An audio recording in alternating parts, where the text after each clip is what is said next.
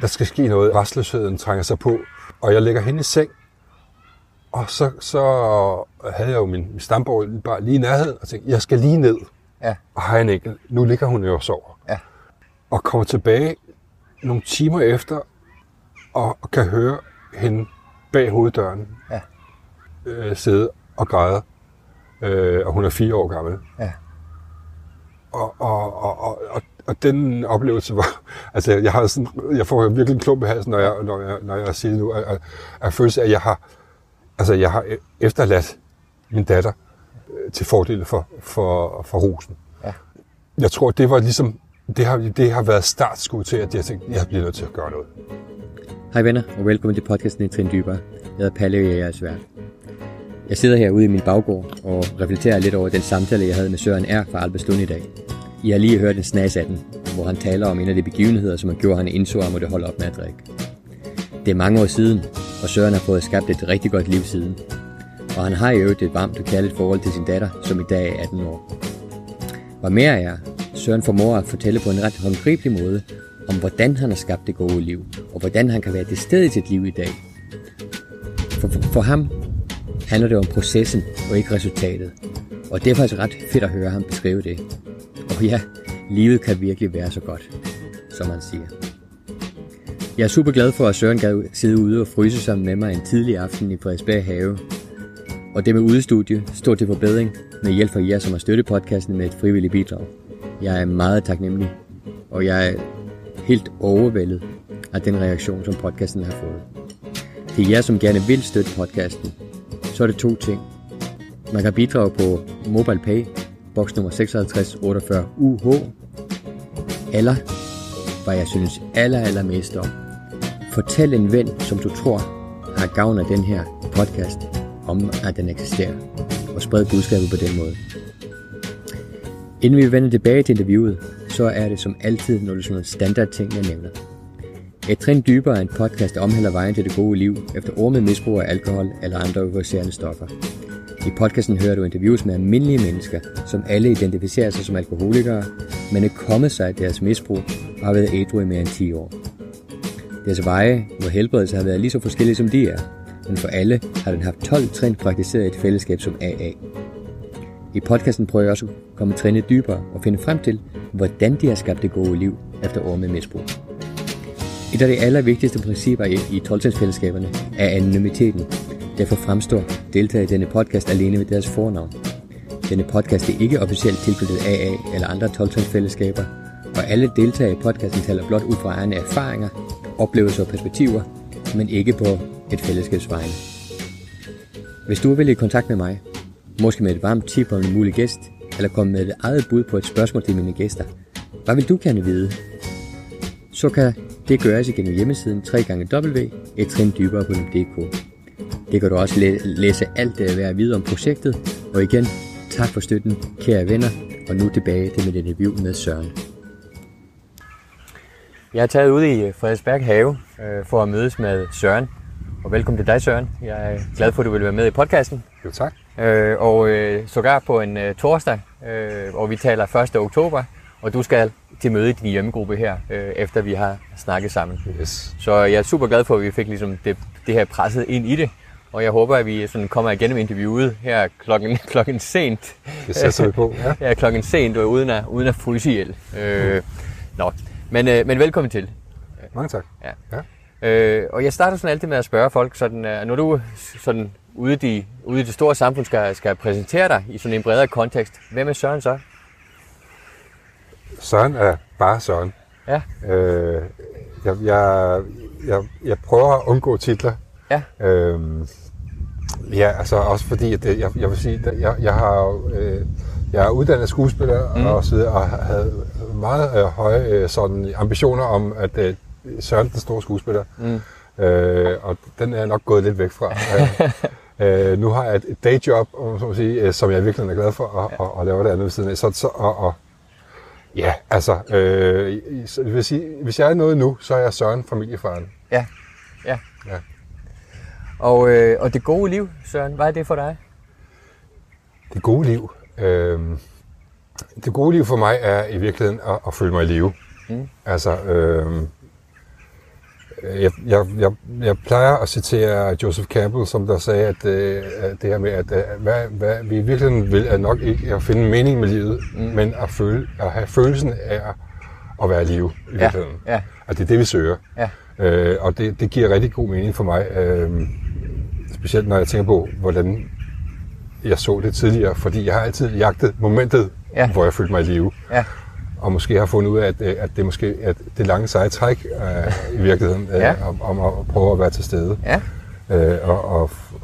For de mennesker, jeg er omkring, og for mig selv. Ja, meget interessant. Og det der lange seje træk, altså det har du haft gang i her, siden du blev ædru i 2009. Ja. Og det kommer vi til at snakke rigtig meget mere om. Men lad os tage det fra begyndelsen. Sådan et lidt ophav, din baggrund. Hvor kommer du fra? Jamen, jeg er faktisk født på Frederiksberg Hospital, så vi er lidt tilbage til Arnestedet her i Frederiksberg Have. Og så tidligt, jeg havde været nogle måneder gammel, så flyttede mine forældre ud til Albertslund, faktisk. Ja. Så jeg er opvokset derude. Og havde, hvad man nok vil kalde en lykkelig barndom. Altså, jeg er ikke en af dem, der kan skylde det hele på en dårlig barndom eller et eller andet. Og når du siger en lykkelig barndom, hvad var den lykkelige barndom? Jamen altså, det er sådan, jeg har aldrig kunne se tilbage på det med tristhed eller noget der forfærdelige ting, der skete. Eller sådan noget. Jeg har altså gode minder fra min barndom, og også ungdom for den sags skyld. Altså, om tryghed og kærlighed. Så det som jeg når jeg tænker på det på den måde, så er der slet ikke nogen tvivl om, at jeg vil sige, at jeg har haft en lykkelig barndom. Ja. Og skolegang, det var sådan helt normalt? Ja, altså det var det. Altså jeg havde let med skolen, og nogle gange måske lidt for let på den måde, at jeg var ikke glad for at lave lektier. Fordi jeg havde lidt sådan, jeg elskede at gå i skole, men når jeg havde fri, så havde jeg også fri, følte jeg. Ja. Og havde allerede der måske sådan lidt min egen vilje til, hvordan tingene skulle være. Men når jeg var til stede i noget, så fordybede jeg mig, men så ville jeg også gerne være fri for det, når jeg var færdig med det.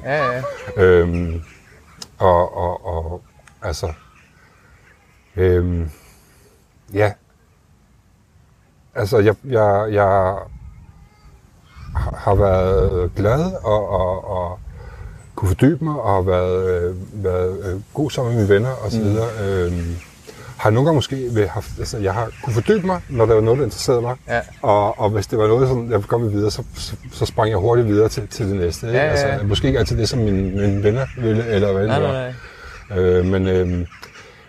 Men jeg har nok også, som mange andre, følt den der lidt at være lidt ved siden af. Ja, hvordan det? Jeg følte jo lidt, at jeg havde nogle meget fornuftige og måske lidt alternative forældre. Altså, jeg var ikke den, der fik rød spegepølse med i madpakken. Jeg fik hjemmelavet leverpostej og rugbrød og sådan noget, ikke?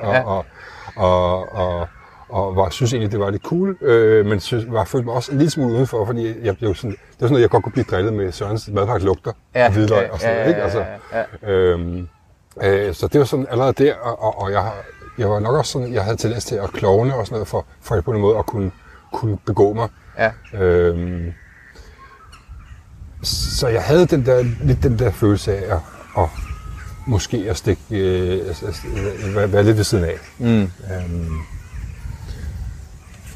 Ja, men jeg havde også, jeg skabte mig også nogle tætte venskaber rimelig hurtigt, og faktisk flere af dem ser jeg stadig. Ja. Det er mine gamle venner, helt tilbage fra jeg var 5 år.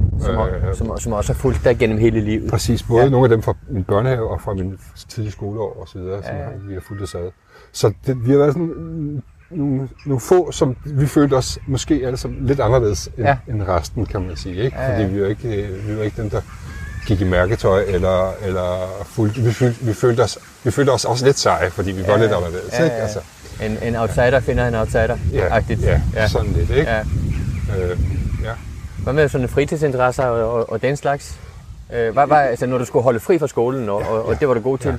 Hvad holdt du fri med? Jamen, jeg har holdt fri med mange ting. Altså, jeg har gået til mange forskellige ting. Tennis, bueskydning, og sådan. Nu, som sagt, jeg er opvokset i Albertslund Kommune, og der var det sådan, at det var meget billigt at gå til noget. Det var sådan, man havde det mest var betalt over skattebilletten, så det var sådan en symbolsk beløb. Så jeg fik prøvet nogle ting af. Ja. Det er et møde med alkohol. Hvornår sker det første gang? Det sker, altså det er sådan, jeg kan huske helt konkret, da jeg var 13 år. På det tidspunkt, jeg fandt hurtigt ud af sådan til klassefester og på juniordisk, sådan, at jeg var ret god til at danse. Ja. Så jeg kunne danse som Michael Jackson og sådan noget, og danse også electric breakdance, da det kom frem i Danmark i starten af 80'erne. Men på et tidspunkt, så begynder pigerne at blive spændende og sådan ting. Og så, jeg kan huske helt konkret, jeg skulle på juniordisk med min gode ven. Og så på en eller anden måde, så besluttede jeg så, at vi skulle købe en flaske Marcata. Ja. Og den, vi måtte ikke drikke ind til festen, så den blev tømt, før vi gik ind. Og jeg kan bare huske en følelse af, at så var alt bare rigtig spændende, og alt var bare fjong. Ja. Altså det var bare en fantastisk fornemmelse. Faktisk så god, så jeg kan huske præcis, at jeg tror, det var 14 dage efter, var der juniordisk igen, og der købte vi en flaske Marcanta hver. Så der har allerede været en vis udvikling i mit drikkeri. Men jeg har lyst til lige at dvæle ved, at du siger, at den der første oplevelse, det giver dig så, altså alt det fjong, ikke? Ja. Men kontrastet med hvad?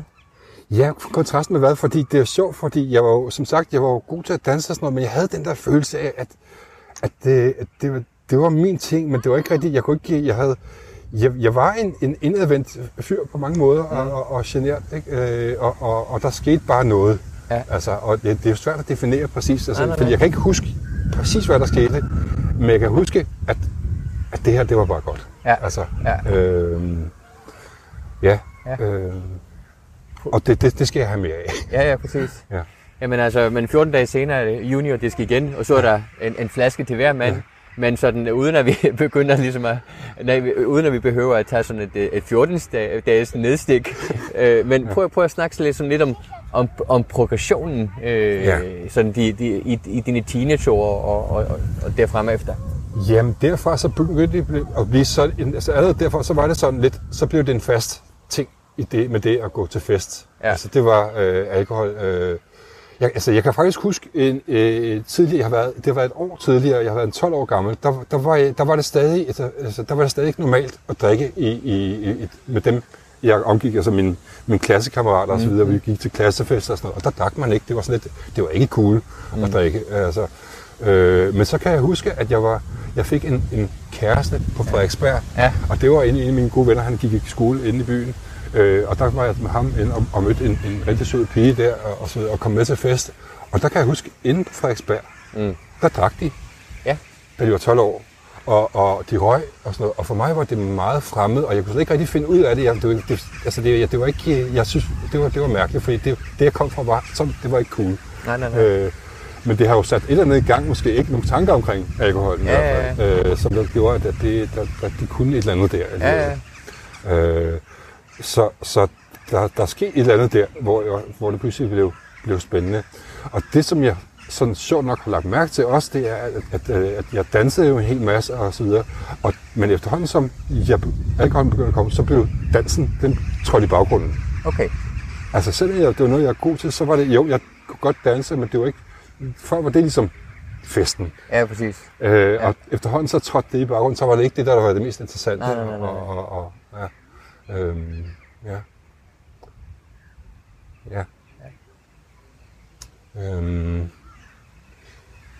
Et andet skift, som jeg har lagt mærke til, altså det er sådan en sjov ting, som jeg også har bidt mærke i. Da jeg var barn, jeg var overbevist om, at jeg kunne flyve.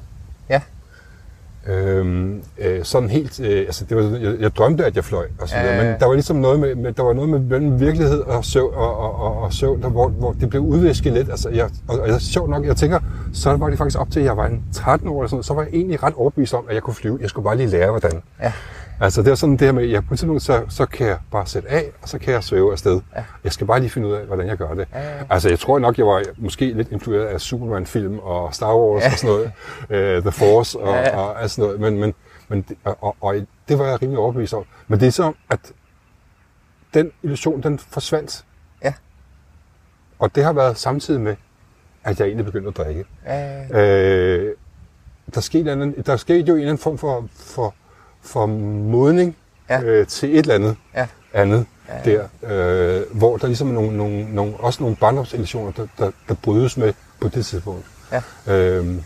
Og en interessant ting er så, når man så ser det, så det jeg så fandt ud af, da jeg så blev ædru, det var så, at der begyndte jeg sådan at meditere og sådan nogle ting, og overveje ting, og pludselig fandt jeg ud af, gud, jeg kan flyve.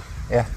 Ja. Det er så om den oplevelsen af, at jamen, alt er muligt, kom pludselig tilbage. Ja. Altså, jeg kan jo godt, jeg behøver ikke at lære det.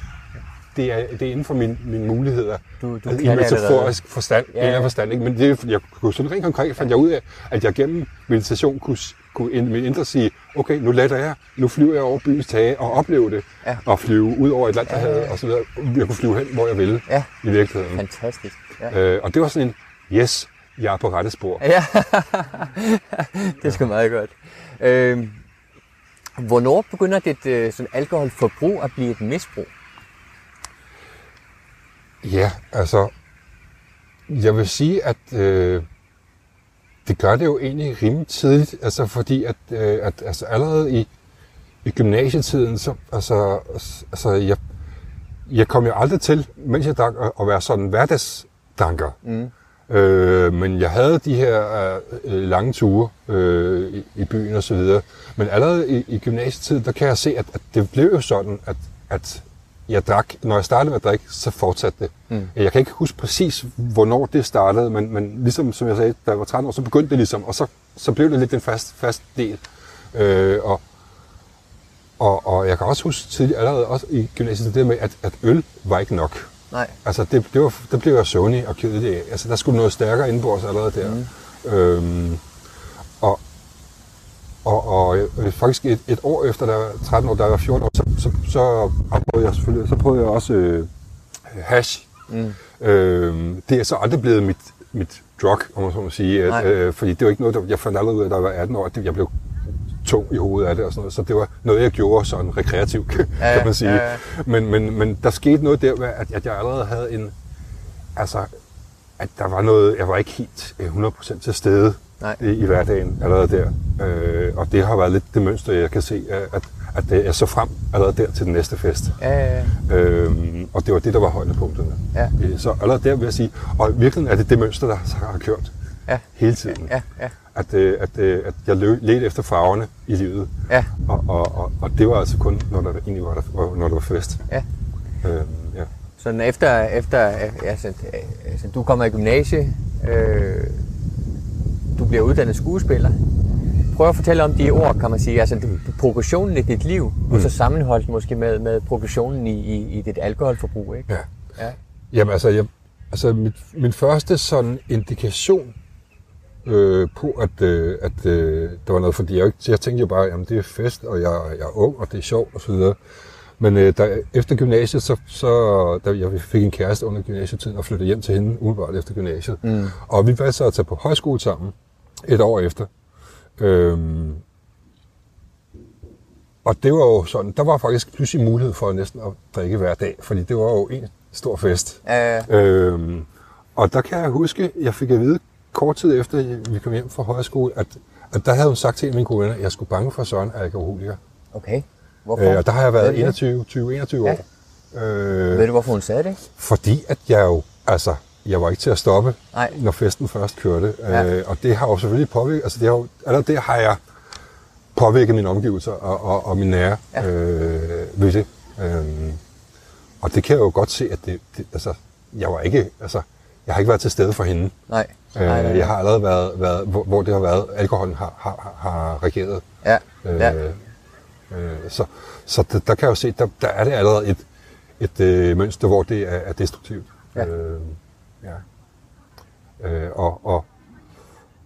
Og det der sker, det er, jeg spillede musik. Jeg startede med at spille musik også. Altså, det gjorde jeg allerede i folkeskolen, der har jeg spillet trompet og lidt guitar og forskellige ting. Men tog sådan bassen til mig, og det var det, så jeg gik på højskole, så skulle jeg spille band og så videre på højskolen. Men så opdagede jeg skuespillet. Ja. Det var i Svendborg, jeg var på højskole, og kom så på et afbud med en teaterforestilling ude i byen, hvor de så stod mange en af de større roller. Og så kom jeg med der på prøverne 3 uger før premieren, og oplevede pludselig et ekstremt rush, altså hvor jeg pludselig oplevede noget, der var større end alkoholen i virkeligheden. Ja. Altså, hvor jeg oplevede, at det her, det kræver mit liv og sjæl, og jeg går 100% i det, hvor jeg følte lidt, for mig med musikken, at jeg blev aldrig den der, jeg kunne ikke finde ud af at øve mig ordentligt i virkeligheden, så det var mest sådan lidt for sjov. Jeg blev aldrig seriøs med musikken. Det var ikke, det interesserede mig i virkeligheden ikke nok. Men her var der pludselig noget, hvor jeg kunne mærke, det her, der er nogle ekstreme udviklingsmuligheder. Her er jeg instrumentet på en eller anden måde. Ikke?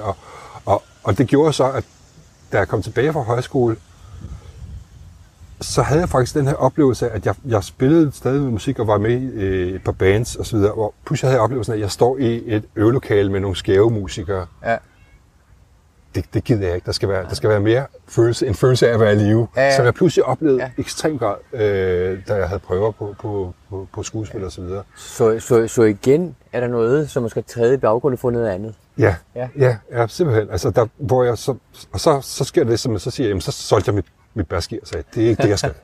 Jeg skal skuespillet, og det var så det, jeg faktisk brugte de næste 10 år på, stort set 100% på at også blive uddannet og så videre. Men hele tiden der, igen, alkoholen. Altså, faktisk var det sådan, jeg kan huske, da jeg graduerede som skuespiller, så sagde skolelederen også, det, at Søren, hvis du han sagde det sådan lidt kryptisk, fordi det var faktisk foran alle andre, så jeg tror måske ikke ordret sådan her, men sagde, at når du engang får lagt alkohol lidt mere på hylden, eller sådan noget, så skal du nok blive en god skuespiller. Ja. Og det havde han egentlig meget ret i, ikke? Fordi jeg var igen det der med at forberede mig ordentligt, og sådan noget. Alting blev lidt ved siden af. Altså alkoholen kom altid først. Altså, hvorfor kom forberedelsen ved siden af? Fordi jeg ville det jo gerne, men jeg var for meget i mit hoved. Altså, jeg havde brug for, jeg søgte hele tiden den her alkoholventil, hvor jeg følte mig i live. Ja. Og det gjorde jeg, fordi jeg gjorde, når jeg drak. Ja. Så også når jeg skulle forberede, jeg skal lige drikke lidt og blive inspireret og sådan ting. Og så tingene blev aldrig rigtig. Det blev sådan lidt. Altså, jeg også kigge tilbage, så var jeg virkelig aldrig rigtig tilfreds med det, jeg lavede, det jeg performede. Så du bruger lidt alkoholen for ligesom at komme i den rigtige stemning, men allerede der har du så også ødelagt lidt, kan man sige, ikke? Præcis, altså, det var jo, altså alt blev tankespind, det hele,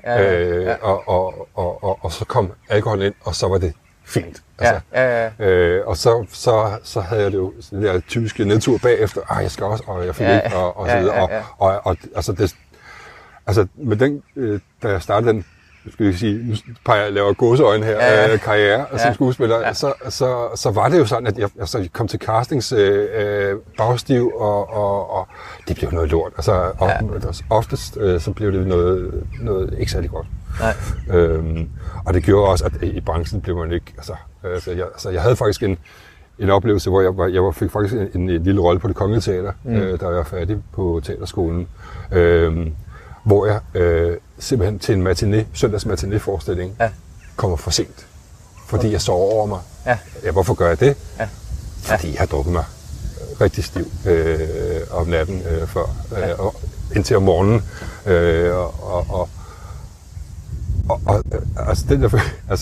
Det er en ny scene på Det Kongelige Teater, og jeg er der ikke. Og de skal finde en måde at løse det her på, og mine replikker, og skuespillerne er ikke til stede, og der sidder folk og venter, og jeg dukker op, og sådan lidt, nå ja, men det var også dommerafbrydelse, og ting og sager, finder på dårlige undskyldninger, og ting og sager, og havde den følelse af, at ham der, kan vi sgu ikke rigtig regne med, vel? Nej. Altså, så der var allerede, altså alkoholen begynder virkelig at trække ned på mit selvværd, og på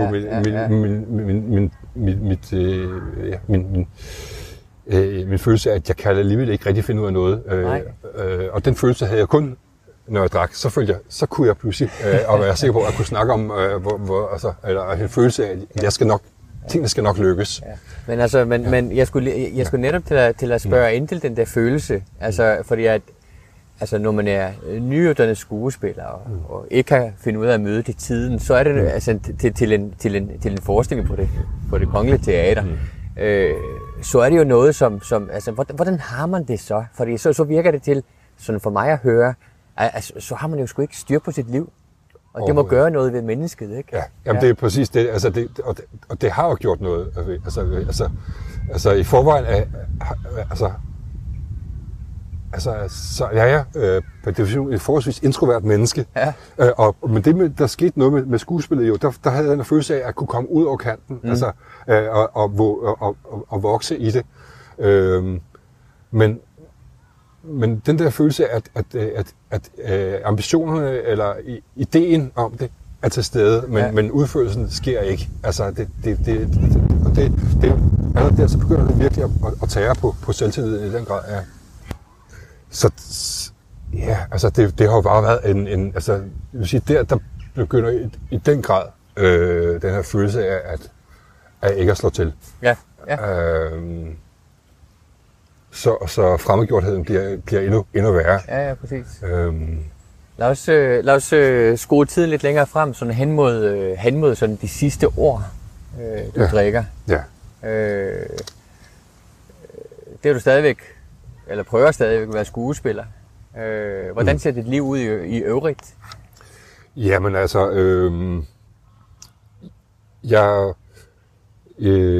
jeg får en kæreste faktisk på Det Kongelige Teater, indtil der også er med en forestilling,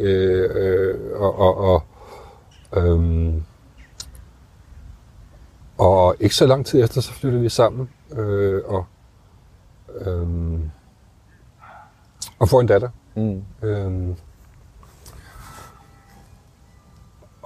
Og jeg tror, at det som jeg har oplevet, det oplever jeg i hvert fald, det er, at pludselig kommer der et ansvar ud over mig selv i mit liv. Så på det tidspunkt, der kan jeg se nu, at der begynder alkoholen, misbruget at gøre ondt. Ja. Fordi at der kan jeg pludselig mærke, at jeg er rigtig glad for, at jeg har fået noget. Jeg ville gerne have en datter. Det var et bevidst valg. Men har den her, altså, men jeg vil også alkoholen. Altså den trækker hele tiden.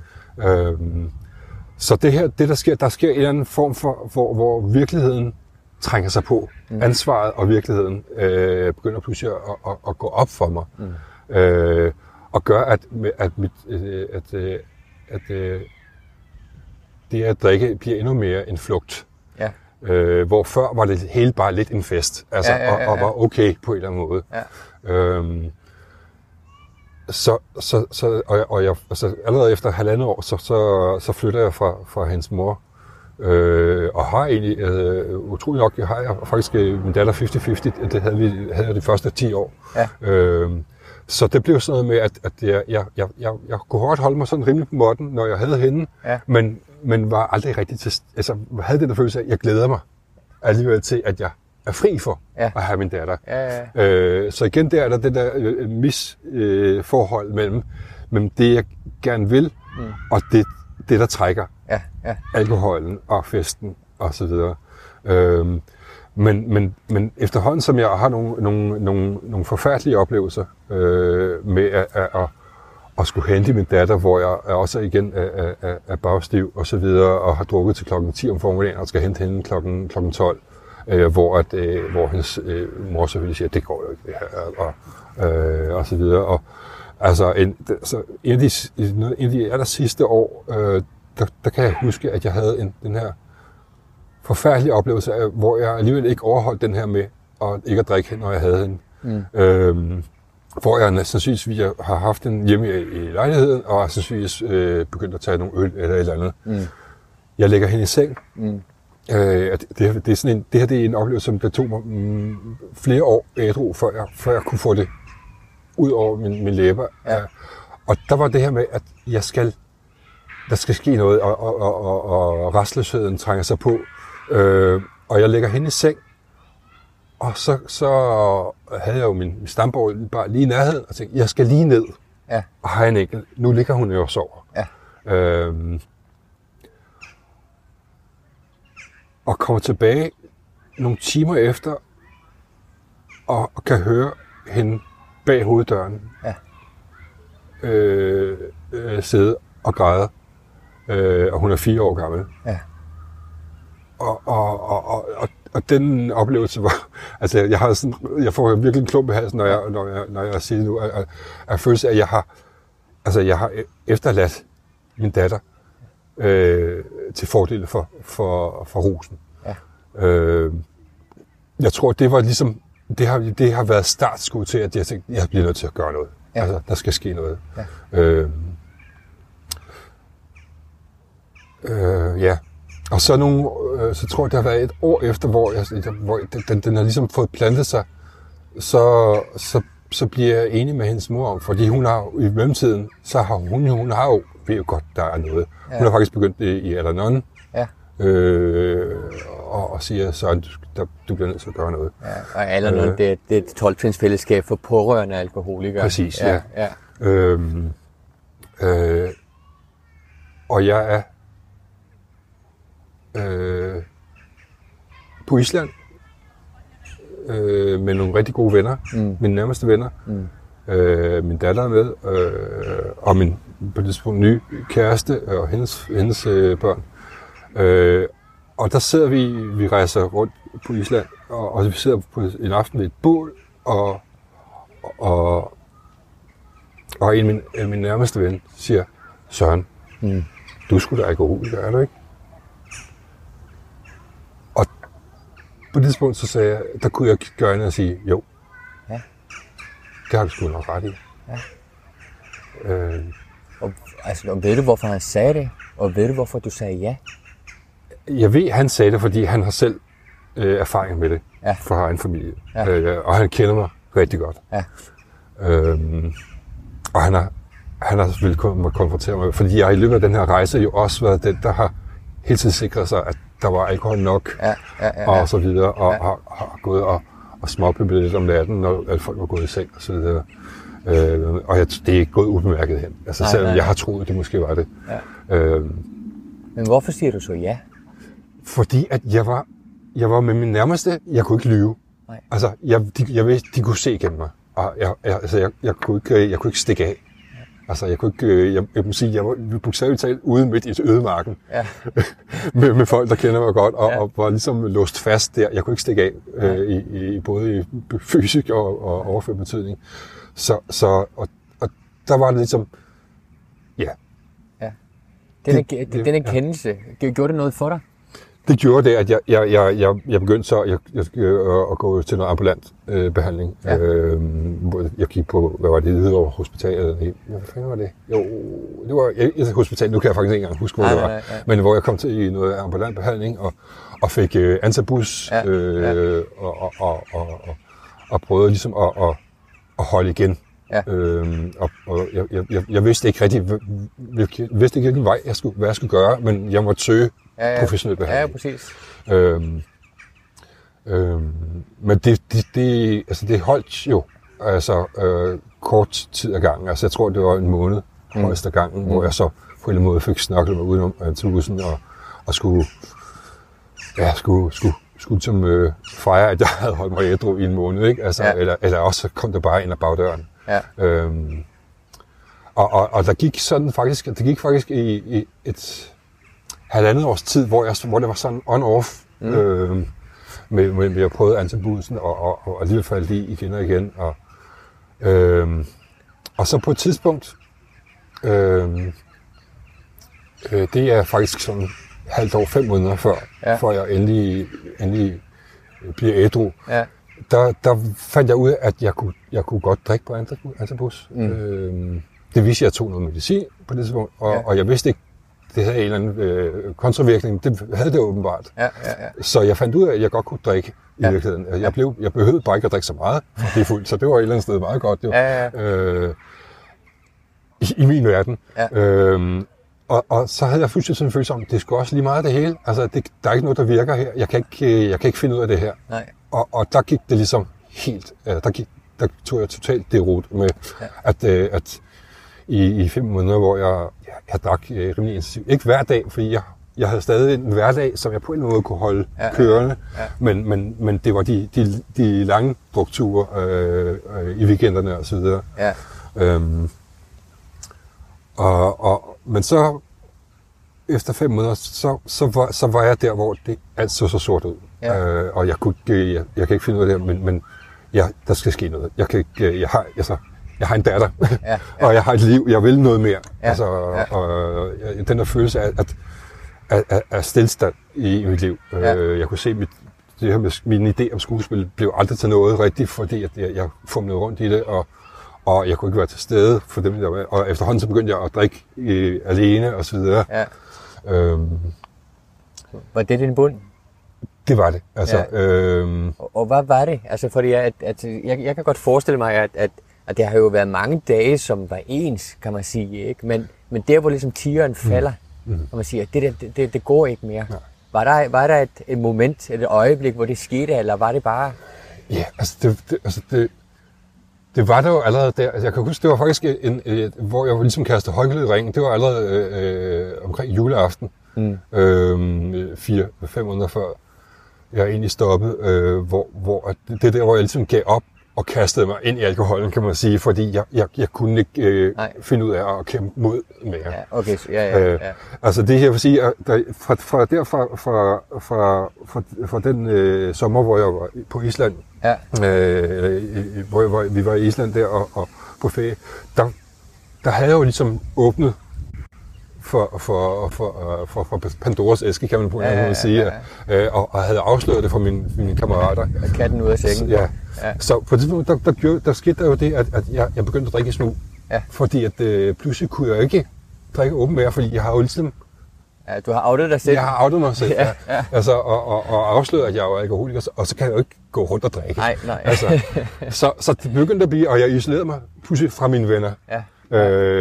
Og drak for mig selv, når jeg var alene, og havde den her oplevelse af, at det går ikke. Og det var der, hvor jeg så siger, omkring juleaften, hvor jeg så sagde, det er lige meget. Ja. Og så gik jeg i byen og drak og så det.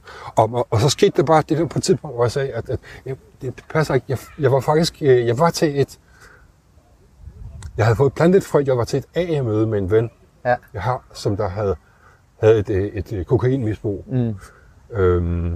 Det har været 1 år, 1,5 før, eller sådan noget, hvor jeg var med til et møde, og jeg synes bare, det var mærkeligt. Jeg kunne ikke forholde mig til det. Men det har sat noget i gang, og på det tidspunkt så pludselig sige, jamen jeg skal have hjælp. Ja. Og jeg får på en måde fundet ud af, hvem skal jeg snakke med, sådan noget. Og på et tidspunkt så var jeg blevet arbejdsløs. Jeg havde et job, sjovt nok, som på mit stamværtshus, som rengører. Ja. Det var en rigtig god chance, der kunne man få streg og så videre. Det var sådan 1 time om dagen, tror jeg, det var. Ja. Så det var ikke, jeg var i virkeligheden ledig og havde meget få skuespilljobs og så videre. Så det hele var bare, altså det gik bare ikke mere, og jeg vidste, at jeg skal have hjælp. Jeg fik fat i sociale myndigheder på en eller anden måde. Jeg har siden tænkt over, hvor svært det egentlig er at komme ind i systemet og finde ud af, hvad man skal gøre, når man er ledende misbruger. Men det lykkedes mig at få en samtale, fordi jeg kunne ikke få det betalt nogen steder fra, og havde ikke nogen penge. Så jeg måtte finde frem til de sociale myndigheder og bede om at få en behandling. Ja. Hvad sagde du til dem? Jamen, altså, jeg havde jo fået aftalt, jeg tror, jeg fik et møde klokken 8 om morgenen, et eller andet sted på Vesterbro. Og rigtig godt tidspunkt for en, som der ikke har arbejdet og så videre, ikke? Ja. Men hvad gjorde jeg? Ja. Jeg drak mig mod til. Ja. Og havde den vildeste tur i byen, fordi jeg havde helt klart den idé, jeg skulle fandme vise dem, at det var alvorligt, det her. Ja. At det var ikke for sjov. Altså, at jeg skal have noget hjælp. Ja. Så jeg kom og var godt bedukket, og kom ind til den her samtale, og altså, som nogle gange har sagt, så tror jeg har spillet min største Oscar-rolle der, altså, for at få lov til at komme i behandling, altså, og med tårer og alt muligt, og sige, I må hjælpe mig, det går ikke, altså mit liv er forfærdeligt, og jeg drikker, og det lykkedes mig at få bevilget en behandling. Ja. Og jeg havde hørt om noget, der hed Majorgården på det tidspunkt, og det havde jeg hørt, det skulle være det bedste, så det vil jeg gerne. Ja. Og de sagde, vi har noget tilbud på Frederiksberg, der er dagtilbud og så videre, og hun ikke skulle prøve det, og jeg var sådan, kun det bedste kan være godt nok, og jeg synes ikke, det lød helt i orden, altså, fordi jeg skal altså have noget hjælp. Og de sagde, så lavede vi sådan en deal om, at nu starter jeg der, og så hvis det ikke er godt nok, så kan jeg komme tilbage. Okay, ja. Men der skete noget der, altså så fik jeg bevilget den her behandling, og så var det ligesom, at der skete noget. Så var jeg sådan, yes, nu kan det gå fremad. Ja. Så der skete allerede en eller anden form for, der var noget, der klikkede, bare i det, at jeg vidste, nu sker der, nu bliver der taget nogle skridt i en retning af noget, der måske kan gøre, at det her kan stoppe. Ja. Så jeg kan huske, jeg tror, det har været, jeg fik starte behandling sådan, jeg tror, det har været måske en tirsdag, det her møde var, og så skulle jeg starte behandling mandagen efter. Og jeg kan huske torsdag, den 29. maj, nej, den 28. maj var det, torsdag den 28. maj 2009, så tager jeg ud på mine stamsteder og drikker, og siger, at det her, nu er det slut, venner. I kommer ikke til at se mig mere. Jeg skulle lige have sådan en sidste tur rundt i byen, og sige, at jeg stopper med at drikke. Og jeg ved ikke, hvor alvorligt de tog mig, men det gør jeg. Og fordi jeg havde taget beslutning, og nu er det, jeg gør. Men jeg skal lige rundt og sige farvel. Ja, så du var ude at sige farvel til alle? Behørigt farvel. Farvel til de folk, jeg nu havde brugt min weekend og andre aftener med. Og så var det sådan, det jeg skal. Og så startede jeg der den efterfølgende mandag, og var bare sådan, det her, det skal jeg have, og I skal lige fortælle mig, hvad jeg skal gøre. Ja. Så jeg var full on på det. Også fordi, at nu havde jeg ligesom lagt alkohol væk, det var ikke en mulighed allerede der. Altså der havde jeg ligesom sagt, det er det. Nu er den anden vej, jeg skal. Så ja, jeg så til mig, og fik en masse gode input i løbet af de her, hvad har det været, 5 uger eller sådan noget. Jeg var der, og det var så et sted, hvor der så også, vi gik til sådan nogle AA-møder, i løbet af det her, og vi sådan hver mandag, onsdag og fredag, og vi så efterfølgende tog sammen til nogle møder og så videre. Og der begyndte jeg at lære noget om, hvad det er for noget, det her, med at være ædru. Hvad var det, du lærte? Jamen, så jeg kunne se, at der måske var en mulighed for, at det kunne lade sig gøre og have et liv, altså ædru. Og jeg havde i hvert fald, der var et lys, der blev tændt. Og jeg tænkte, jeg skal gå den vej, og de skal fortælle mig, hvad jeg skal gøre. Jeg skal finde ud af, hvordan man gør det her. Jeg var som sagt i behandling og gik til nogle faste møder, der som vi sådan gik til efter den her behandling. Men begyndte sådan at prøve forskellige. Nu er jeg i København, og der er rigtig mange forskellige møder. Jeg kuser rundt og så videre, men vi har jo snakket noget om de her trin på det her, i den her behandling, men jeg synes ikke rigtig, jeg stødte så meget ind i det. Det hang på væggene og sådan noget, men jeg synes ikke, der var så mange, der snakkede om det. Og jeg tænkte, jeg må vide, hvad det her er for noget. Ja. Og så var der faktisk nogen, hvor det viser en jeg kender fra tidligere, som der jeg stødte ind i, og han sagde, gå med os, vi har et godt møde. Ja. Hvor jeg så tog med til det her møde, og pludselig var der nogen, der fortalte om de her trin, og snakkede om de her trin. Og jeg tænkte, fordi det var ligesom, det må være det, der virker, tænkte jeg. Og hvorfor fik du det indtryk, at det var det virkede? Jamen, altså, jeg ved det ikke. Altså, jeg ved det ikke. Altså, men altså, det altså, et eller andet sted, så jeg tror, det er, altså, jeg er i virkeligheden sådan meget metodisk anlagt. Altså, jeg sidder i en administratorstilling nu, og sjovt nok, altså, og det havde jeg ikke troet, at jeg skulle nogensinde sådan skuespiller, der sådan lidt svævende og sådan noget. Men i virkeligheden er jeg meget. Altså, jeg vil gerne have det på skrift, altså, og få at vide, hvordan gør man det her. Og jeg vil gerne researche, og så videre, ikke? Ja. Så der var alt det med, jeg blev nødt til at få noget mere at vide, og hvor står det henne, ikke? Du vil gerne knække koden. Ja, simpelthen, ja. Så det, ja, så det tænker jeg, det bliver jeg nødt til at finde ud af. Og så kom jeg så med til et møde, hvor jeg kunne se, at det her, de snakker om det her, og fortæller om, hvordan de har gjort det her. Og der blev jeg hængende, og har været til lige siden. Og det er din hjemmegruppe i dag? Ja, det er det. Også fordi jeg kunne se, at der synes jeg kunne se nogle mennesker, som der lyste. Altså, nogen der altså, og jeg kunne se, at de har fortalt jo givetvis, at de har været ligesom mig, og har haft det ligesom mig, men var ligesom nærværende på en måde, som jeg ikke synes, jeg havde set så mange andre steder. Så der var jeg sådan all in på det her, og jeg skal da have det her. Og når du siger all in, hvad gjorde du? Jamen, jeg gjorde, altså, jeg fik at vide, at jeg skulle have en sponsor, så det fik jeg ret hurtigt. Og begyndte faktisk at lave trin meget hurtigt.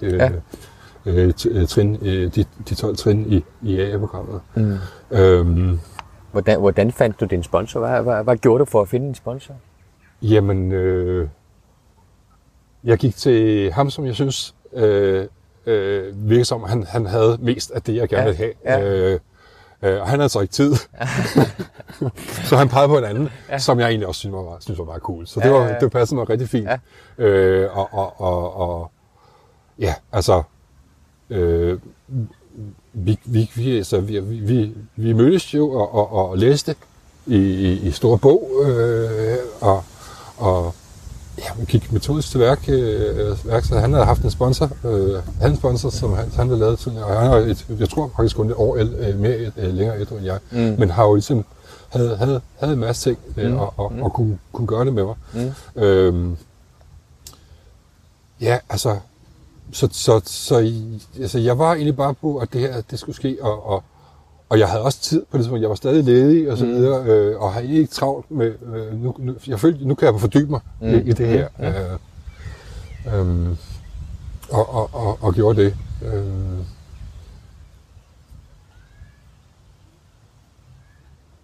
Og så selvfølgelig havde jeg en masse spørgsmål, altså, og en masse ting, fordi som sagt, der er et program, og der er noget tekst og sådan noget, men jeg er også sådan, jeg vil vide mere hele tiden. Jeg er sådan, okay, når de siger det her, hvad mener de så, og hvor kan jeg få mere at vide om det? Så jeg begyndte også at læse. Jeg havde egentlig, allerede da jeg var sådan 17-18 år, begyndte at læse sådan spirituelle tekster og ting og sager, og interesserede mig lidt for det, men det blev ligesom lagt på hylden på et tidspunkt, fordi at alkohol var vigtigere, eller skuespil var vigtigere.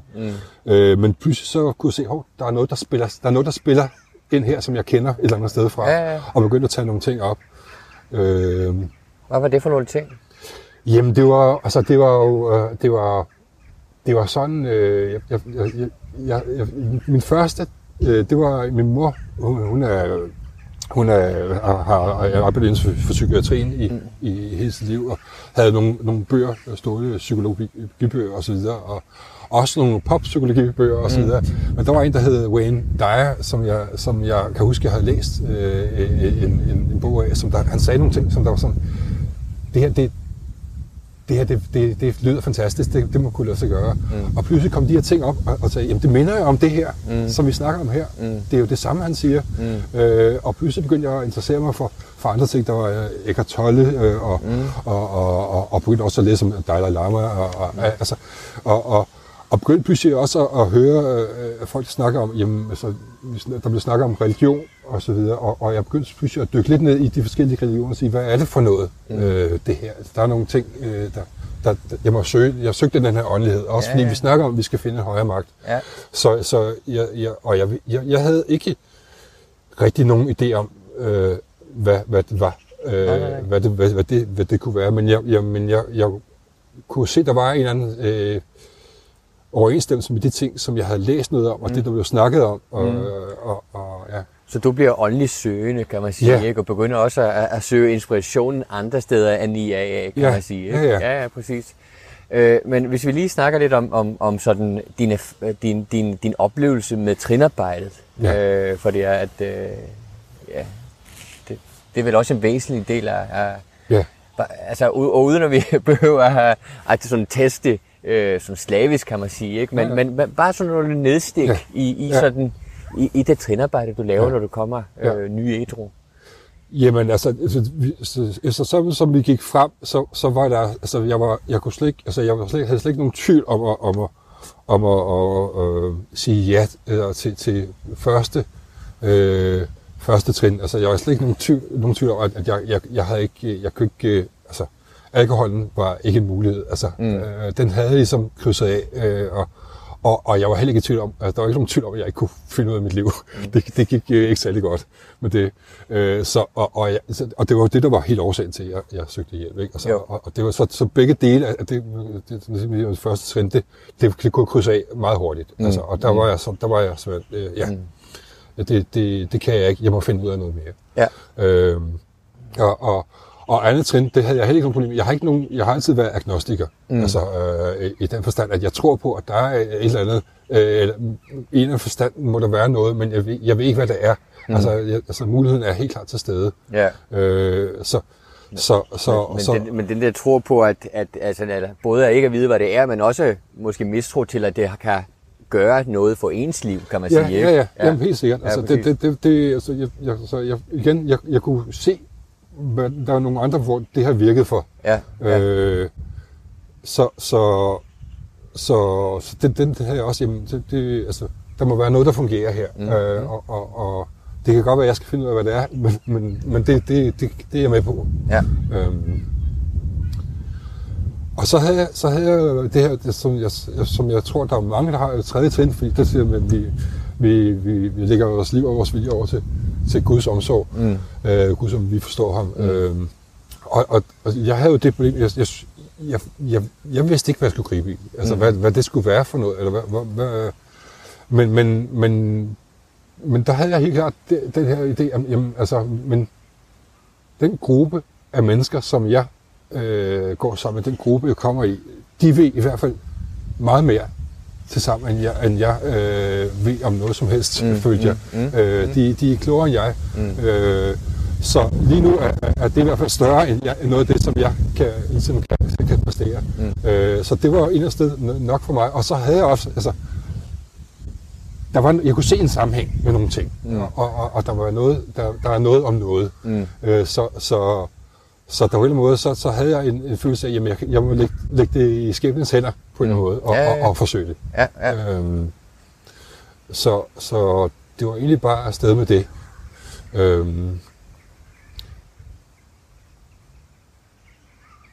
Jeg kastede mig så ind i fjerde trin, og som så mange andre ting i mit liv, så havde jeg også tendens til at prokrastinere lidt der.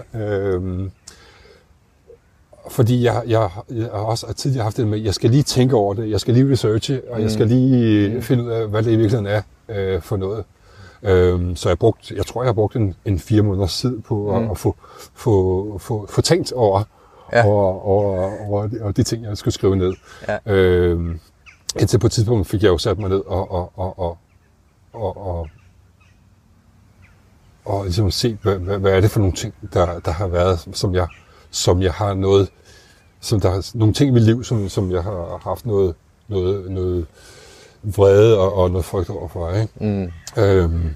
Og som jeg gik metodisk til værk, så var det egentlig ikke så svært, synes jeg. Nej.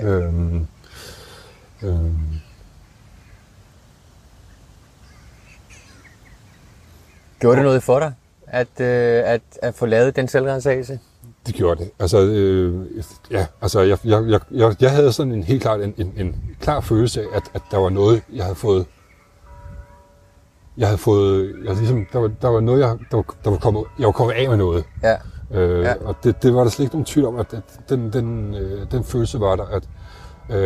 Men også, jeg tror, at for mig igen det der med, jeg føler, at der er en retning, og jeg skal den vej. Ja. Og nu kan jeg tjekke noget af, og det i sig selv, der skete nogle ting tror jeg, at jeg havde fået, nu havde jeg fået kommet af med det her, og selvfølgelig var der den her følelse af, at jeg har fået peget på en masse ting,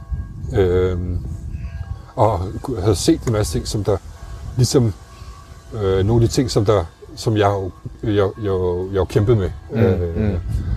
Så den følelse af, at jeg ligesom havde fået dem kortlagt, og fået fortalt nogen om det, gjorde, at nu kan jeg begynde at arbejde. Og det er jo også det, som jeg kan se nu, at det her det har ligesom været det var den der første hovedrengøring. Ja, at nu fik jeg ligesom et overblik, og fik lige ryddet ud, og så kan jeg begynde på det virkelige arbejde i virkeligheden. Ja. Fordi det, jeg hurtigt oplevede, det var jo, at ting var ikke fjong. Nej. Med det. Men til gengæld så havde det sat så meget i gang, så jeg pludselig begyndte at være meget opmærksom på alt, hvad jeg gjorde. I forhold til andre mennesker, og i mit dagligdag, og mit virke, i det hele taget.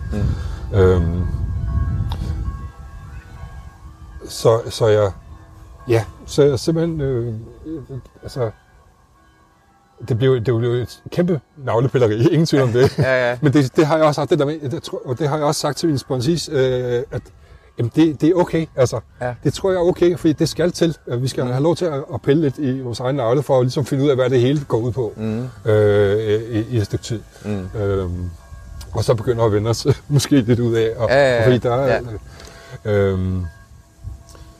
Men det der med at føle sig, at her, nu begynder arbejdet, og jeg kan begynde at lave den daglige hele tiden, for at finde ud af, hvilken vej skal jeg gå, og hvad er rigtigt og forkert, og så videre, og prøve at finde ud af, hvordan jeg gør tingene på den rigtige måde, så jeg ligesom kan finde ud af mit liv. Så det var, begyndte sådan dit liv at blive bedre? Det gjorde det, jamen helt sikkert. Jeg havde jo allerede, i starten havde jeg jo sådan et rush på en eller anden måde, at jeg kunne mærke, at jeg havde fundet noget her, der har noget, der virker. Ja.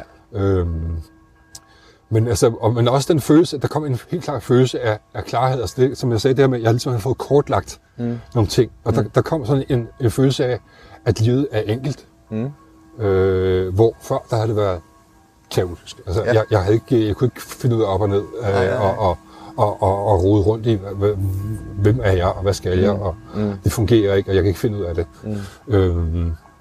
Og kunne ikke finde ud af, hvorfor, og hvordan det er. Men der kom den her helt klart en følelse af klarhed og enkelhed, at livet behøver ikke at være så svært. Jeg skal bare prøve at gøre det rigtige her nu.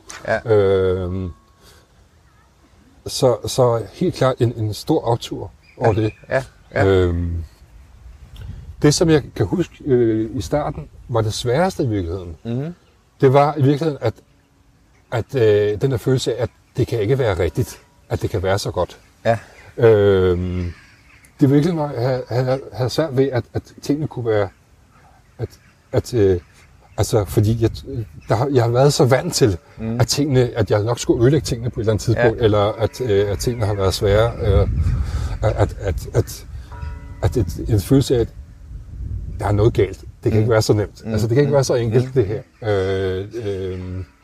Og det er jo nok virkelig noget af det, jeg kæmpede allermest med. Ja. Altså, den der følelse af, at jamen, sum og laster må jo være konstant. Det kan ikke være rigtigt, det her. Det kan ikke være, altså, livet kan ikke være så let. Altså, eller den følelse af, at når jeg har det godt, så plejer jeg at få det skidt bagefter. Ja. Altså, den der følelse af at have lidt mere konstant følelse af, at tingene er gode, den var jeg ikke vant til. Altså, jeg var ikke vant til, at livet kunne være sådan. Jeg var altid vant til, at når jeg har haft en high, så kommer der også en low. Ja, altså, og så jeg gik hele tiden og ventede på den her low, så kunne komme, ikke? Altså, jeg var ligesom forudtaget om, at det går galt på et tidspunkt. Ja, og så svært ved at rumme. Ja. Den lykkefølelse, jeg virkelig havde. Ja. Og det tror jeg faktisk på mange måder var noget af det sværeste, synes jeg. Ja. Hvorfor tror du, det er? Er det sådan... Er det lidt sådan en survivor's guilt, eller er det skam, eller ja, altså... Eller er det frygt for, at det hele forsvinder igen, eller... Jeg tror, der er den her frygt. Altså, det er den her frygt for, altså, jeg tror, det er fordi... Min teori er, at det er så blevet så indgroet på det her tidspunkt i mig, at tingene går galt på et tidspunkt. Altså, jeg havde også prøvet at have job og sådan noget, og som jeg kunne ikke holde på job og så videre, og altså, fordi på et tidspunkt så kom alkoholen i vejen. Så den her følelse af, at det går galt på et tidspunkt, den lå ligesom indgroet. Ja, præcis. Så der lå nok den her frygt, eller den her fornemmelse af, at det kan ikke være rigtigt, at det kan være godt på den her måde. Det var sådan en naturlig trigger, der lå. Og det sjove er jo faktisk, at jeg så faktisk stort set præcis et år efter, jeg blev ædru, der fik jeg så et job. Og der kan jeg huske, der havde jeg for første gang en følelse af, at det her, det behøver faktisk ikke at gå galt. Altså det her kan jeg faktisk gå ind og gøre godt. Ja. Og være en god medarbejder. Og det, jeg kan huske, det var sådan en helt tydelig fornemmelse af, gud, det kan faktisk blive godt, det her. Ja, præcis. Nu kan jeg gå ind og gøre det ordentligt. Ja. Så jeg kan godt se, på det punkt har jeg allerede begyndt at vende mig lidt til ideen om, at det måske ikke behøver at gå så galt. Er det gode liv også for dig? Ja, præcis. Er der andre nedstik, sådan, som du gerne vil lave her, sådan i forhold til trinarbejdet, sådan inden jeg skynder historien videre? Ja, altså jeg vil sige, jeg foretog i trinene. Det jeg kan huske en oplevelse, jeg har også, det er også cirka sådan her et år inde i min ædruelighed, hvor jeg har den her oplevelse af, fordi jeg har jo et eller andet sted været så meget nede i mit navlepilleri, om sådan at sige, og haft den med, at jeg skal have det her. Hvor der begynder at gå de her andre sider af det ædruelige liv om at service og give det videre til den næste og så videre, som jeg har svært ved helt at gribe, altså, fordi at jeg skal da have det her. Altså, jeg skal jo blive lykkelig, så det er mig, der skal have det her. Så på et tidspunkt er jeg jo stadig så opfyldt af mig selv. Så jeg begynder at kæmpe med den her, at folk begynder at sige, nu skal du også tage nogle sponsees, og nu skal du også, det kan du godt, og så videre, og ideen om service begynder også at komme op i mig om, at det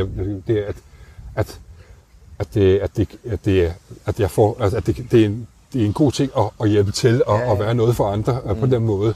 Og det lå ikke naturligt for mig, skal vi sige det på den måde. Altså, fordi jeg har været så opsluget af mit eget. Så der kommer gradvist de her følelser og oplevelser af pludselig at kunne være noget for andre. Og begynde pludselig at få en følelse af tilfredsstillelse ved at lave service, ved at hjælpe den nye, der kommer osv. Og den del, den begynder stille og roligt at rodfæste sig der, hvor jeg ligesom har brugt et år på at prøve at finde ud af, hvad der er med mig. Så der sker helt klart noget der i forhold til trinarbejde og så videre. Men hvorfor tror du, at det der med at være noget for andre, det der med service, at det er så vigtigt? Jamen, det er jo, altså, der er jo slet ikke nogen tvivl om, at det handler meget om det her med at komme ud over sig selv. Fordi det er virkelig, altså, jeg kan jo se nu, at det er der, hvor at den her, som jeg snakker om, at det der med at føle sig i live, i virkeligheden ligger. Det er jo det, der er gået op for mig, at hvis jeg prøver at søge det fælles bedste, så kommer jeg ud i mit eget hoved. Og kan agere uden at skulle tænke for meget over tingene. Altså, fordi når det handler om mig selv, så begynder min hjerne at køre. Fordi så skal jeg finde ud af den bedste måde at gøre det på, og vinkle tingene, så jeg ligesom så jeg kan få det bedste ud af det på en eller anden måde. Og når det handler om mig selv, så er det ligesom min hjerne kører i selvspil. Oplever jeg i hvert fald. Ikke? Så det, som jeg helt klart ser, det er jo det der, i det øjeblik, jeg begynder at arbejde for det fælles og være til stede for andre, så går tingene meget nemmere. Og det bliver nemmere at være mig. Ja. Og virkelig det, som jeg søger, som sagt, ikke det her med, fordi der er lidt det der med, at når det handler om mig selv, så søger jeg et eller andet sted det her mening med livet, og jeg skal finde ud af, hvad der er med mig. I stedet for at komme til stede og være til stede. Og det oplever jeg, pludselig er jeg bare til stede, når jeg handler ud fra det fælles bedste. Fordi så er det ude af mit eget hoved, så er det ikke det, jeg går og grubler med. Ja. Så der sker en eller anden ting, når jeg gør det. Ja.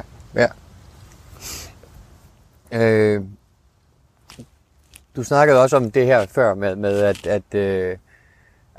at på et tidspunkt, så starter også det virkelige arbejde med ligesom at få etableret sig og få skabt et gode liv.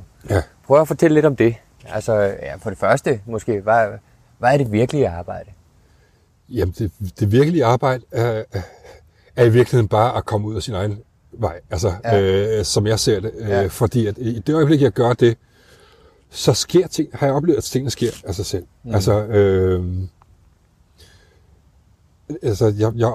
Jeg oplever det professionelt på mit job, og jeg oplever det i forhold til familieliv, at når jeg handler for alles bedste, så vidt muligt, så kommer de gode ting også til mig. Ja. Og det er det, som jeg pludselig begynder at sige, jamen det er det, jeg skal forfølge, det er det, jeg skal, når jeg er på mit job, så er det det handler om. Det er meget enkelt. Altså, jeg skal prøve at få tingene til at fungere for os alle sammen, og prøve at få det til at hænge sammen.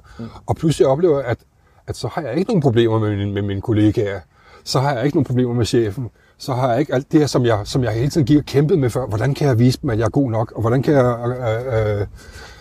kan jeg bevise overfor dem, at jeg er et godt menneske? I stedet for bare at være det, kan man sige. Et eller andet sted, det lyder så måske lidt frelst, men det der med at prøve virkelig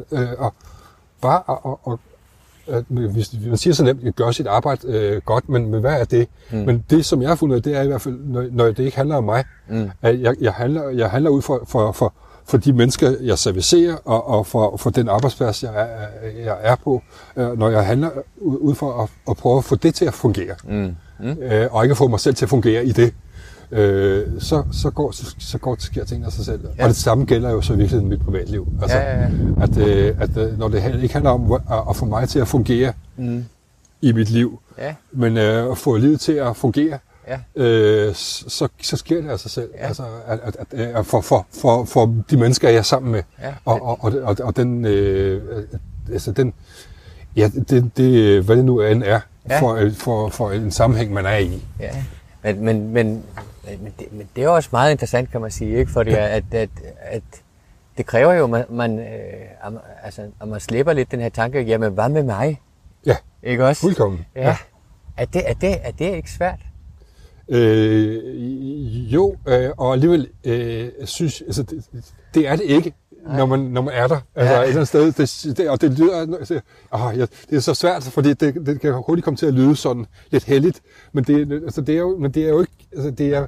Men det er din erfaring. Det er min erfaring, at når jeg ikke, altså når det ikke handler om mig, så sker tingene på en eller anden måde, altså selv, så kommer det også, så er det ligesom, der sker en synergi med de mennesker, jeg er sammen med, og tingene bliver større end os, hver især. Og så er der ikke nogen tvivl om, at jeg forsvinder stadig nogle gange i mit eget fnideri, fordi jeg nogle gange, jeg har tendens til at fordybe mig nogle gange, og det er ikke altid for fælles bedste. Nej. Altså, hvor jeg måske skulle tænke mere på en anden helhed, eller på helheden i nogle sammenhænge. Og der er jo præcis mennesker, som de fleste af os jo, jeg forsvinder nogle gange. Altså, og jeg har stadig den der introverte ting, hvor jeg måske nogle gange, jeg er et menneske, der fordyber sig, og så mister jeg nogle gange tilstedeværet i de sammenhænge. Og det er sådan en udfordring, som det gør, at så er jeg ikke altid den, der er der for det fælles bedste. Ja. Altså det er sådan noget, jeg hele tiden prøver at lære at hæve mig lidt over tingene. Men det som det i hvert fald har fundet ud af ikke er svært, det er, at når jeg er nogenlunde bevidst om, hvad jeg rent faktisk gør, så er det ikke så svært. Og så har jeg også oplevet, at så føler jeg mig heller... Altså, jeg føler ikke, at folk kan ikke sige noget til mig, som der gør ondt. Altså, folk kan sige hvad som helst til mig, fordi at jeg skal jo bare lære det. Altså, så må de fortælle mig, hvad det er, jeg skal gøre anderledes. Og så det er jo sådan en... Så det er ikke det, der er svære. Det svære er det der med at være god til at stille sig til rådighed altid. Og det er jeg ikke altid god til. Altid at være den, der står til rådighed og måske spørger ind til, hvad kan jeg gøre, eller er den, der gør tingene. Fordi at jeg har jo stadig nogle gamle mønstre, tror jeg, som jeg stadig... Altså, jeg er jo kun ædru i lidt over 11 år, trods alt. Så det er sådan en teori, tingene tager tid, altså, og jeg øver mig, men det er også det, der er fantastisk. Jeg lærer hele tiden. Og i virkeligheden er det der er det fede. Men der er ikke den der følelse, at tingene gør ikke ondt. Nej. Mere. Altså, det gør de ikke. Altså, fordi at når der er ting, så er det noget, jeg skal lære. Altså, og så er det ikke værre. Det er ikke noget, der... Altså, og folk har det altså... Vi har alle sammen vores ting. Og når jeg oplever, at folk er besværlige, eller udfarende, eller et eller andet, så ved jeg jo efterhånden per instinkt, at det handler ikke om mig. Så det gør ikke ondt. Altså, det er ikke noget, der truer mig. Jeg skal bare finde ud af, hvor de er henne, og prøve at være der så meget, som jeg nu kan for deres situation. Og så kan vi begge to blive klogere, måske. Men hvad så med dig? Ja. Jamen, hvad så med mig? Jamen, altså, det er ikke så vigtigt. Altså, Nej. Det er ikke så vigtigt, fordi jeg får masser. Jeg får jo alt det, jeg skal. Så det har du bare simpelthen fundet en tillid til, at det sker helt automatisk? I virkeligheden, den der tillid er der til, at tingene skal nok gå. Ja, fantastisk. Og om det går min vej eller ej. Altså, hvis det ikke går min vej, så er det fordi, at så er det ikke lige min vej, der skal gå på det tidspunkt. Så er der noget andet, der går min vej. Altså, der er kommet den der tro på, at tingene har en vej. Altså, og der er et eller andet... Altså, hvis vi skal begynde at snakke om det her Guds begreb, altså, så er det virkelig der, hvor jeg har fundet det. Det er lidt... Altså, jeg er jo ikke religiøs. Det ved jeg, eller på den måde, at jeg betror mig ikke til nogen religion. Men jeg har fundet ud af, at som jeg har fundet ud af at se det, så har alle de store religioner, de har de samme fællestræk. Nogle grundlæggende ting. Altså, der har været nogle mennesker, som... I min verden, så har der været nogle mennesker, som har haft noget klarsyn og kunne se tingene simpelt. Se livet simpelt. Jesus, Buddha, Lao Tzu, gammel kinesisk... hvilket betyder gammel mand, men det er så... Og Zarathustra, altså det er virkelig de samme ting, de snakker om, kan jeg jo se. Det er helt det samme. Det grundlæggende er det samme. Og der ser jeg... Der er og det, som jeg ser, det er jo lidt som vi snakker om det, jeg kan se, hvis jeg skulle betro på sådan noget som Tao Te Ching, som Lao Tzu snakker om. Det er det samme, som jeg ser det, de alle, som snakker om. Der er ligesom en vej, hvor tingene falder naturligt i hak. Og hvor, hvis jeg finder den, så sker det så flyder tingene, som de skal. Så er det ikke så svært. Og der vil altid være udfordringer og obstacles, men tingene, som man siger, ligesom vandet, så finder tingene en vej. Jeg skal bare passe på ikke at komme i vejen. Ja. Og når der er noget der udfordrer, så er det noget, der skal overvindes på uden at det er en kamp. Altså. Sådan i de her udfordrende øjeblikke, er det noget, specielt du gør for ligesom at finde, hvordan tingene skal kunne falde i hak? Ja, altså, hvad gør jeg? Jeg tager jo som regel det her med, jeg bruger meditation meget, for ligesom at komme tilbage, og ikke, fordi når jeg står midt i det, så kan jeg ikke altid se det. Nej. Så det der med at træde trin tilbage, og lige komme væk fra tingene, så sker der som regel noget. Men i virkeligheden så handler det jo om, at jeg kan jo se, hvad andre gør. Ofte. Jeg kan jo lære af andre mennesker. Så i virkeligheden er det jo det, der kommer, når jeg lige træder et skridt væk tilbage fra mig selv og min egen situation. Som jeg ser det, så er det virkelig så er det jo det er erfaring igen. Altså, og så nogle gange kan man lære af andres erfaring. Man behøver ikke altid selv at erfare alting på egen krop. Selvom vi ofte ynder at gøre det, tror jeg. Altså, det er... Så ja, altså. Men du må også, altså jeg har altså her på min liste over ting, som jeg gerne vil spørge dig om, også for du snakker jo meget smukt om meditationen før. Ja. Altså, og det var ikke noget, du dyrkede, før du blev ædru? Nej, ikke rigtigt. Nej. Altså, jeg har prøvet det lidt, men ikke sådan, ikke seriøst. Så det er sådan mest en kuriositet, som jeg sådan har prøvet af. Ikke? Ja. Men altså, det var også allerede... Ja, det var allerede tidligt, hvor jeg tænker, det her må jeg også finde ud af, hvad er det for noget med det her meditation, fordi det ser ud til at virke. Jeg havde hørt, nu har jeg i en særlig amerikansk fyr, der havde været ædru på det i 30 år, eller sådan noget, som snakkede meget om det her meditation. Og det inspirerede mig til det. Og det jeg fandt ud af, det var ikke i starten, så fandt jeg ud af, at der var en eller anden app, hvor jeg hvor der var 5 minutters meditationer, fordi jeg havde svært ved det der med at sidde stille i lang tid ad gangen på den måde.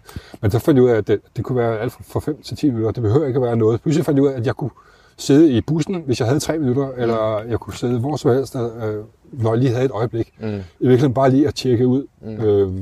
Så i det små begyndte jeg bare at prøve at tage de her momenter, hvor jeg kunne sidde stille og prøve at... Ja, så i starten brugte jeg meget guidede meditationer, og de findes jo også i alle størrelser og længder, og sprog og så videre.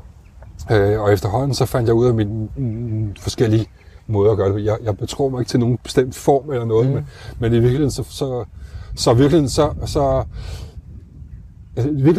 vil jeg sige, fordi det passer ikke helt det der med meditation, at jeg ikke har prøvet det før, fordi at det sjove var, at min mor, da jeg var barn, når jeg ikke kunne falde i søvn, så sagde hun, prøv at mærke din krop.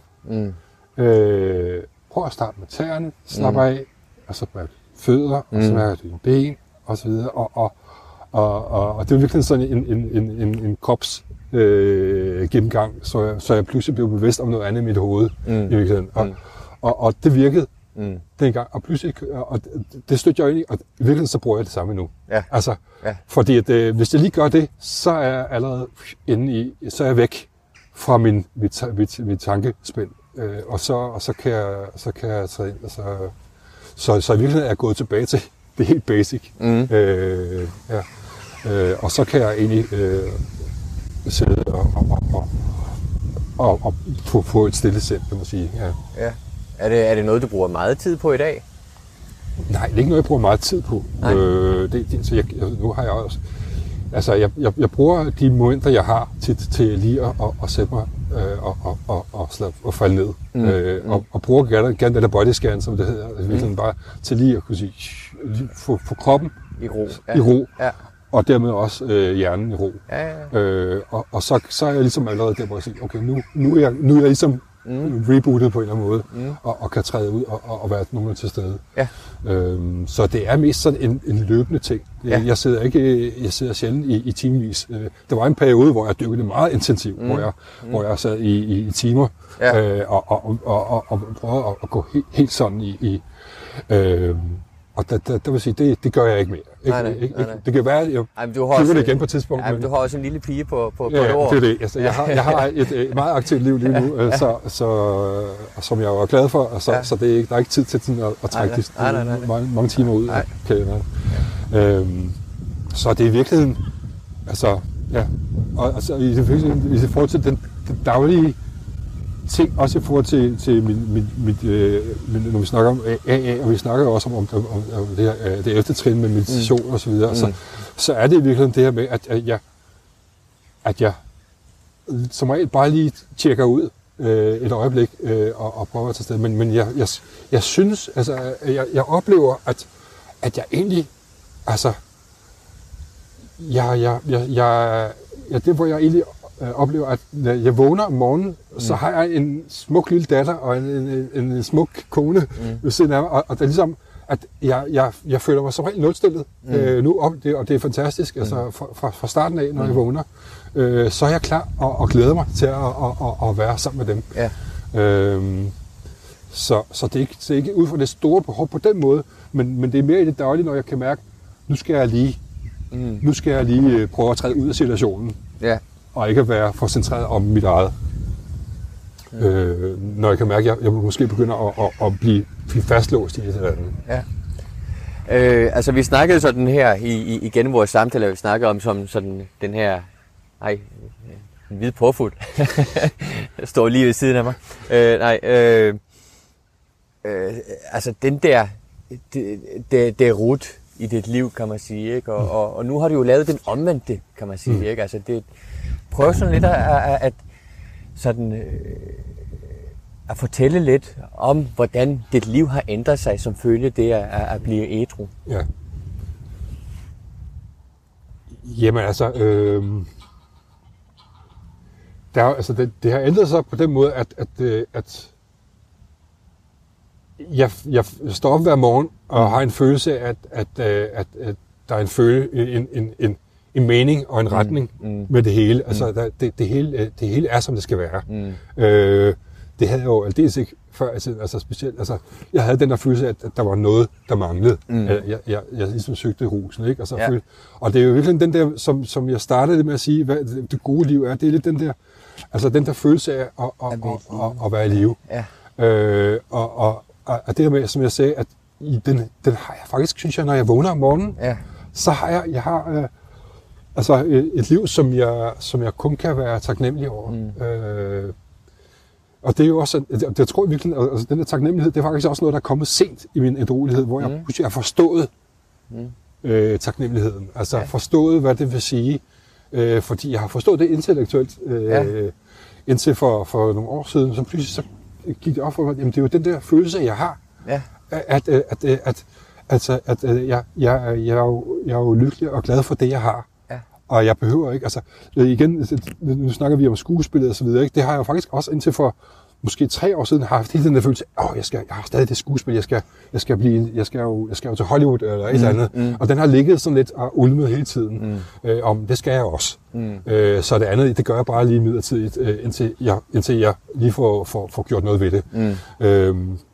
Men igennem de sidste år, så er det pludselig blevet en meget sekundær ting. Altså nu kan jeg sige, at skuespil, det er en hobby, og det er jeg glad for. Ja.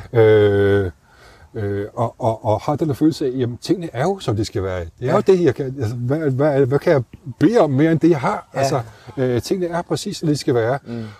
Og det vilde er faktisk, at nu laver jeg faktisk noget film og sådan noget en gang imellem, og pludselig har jeg en oplevelse af, at det fungerer.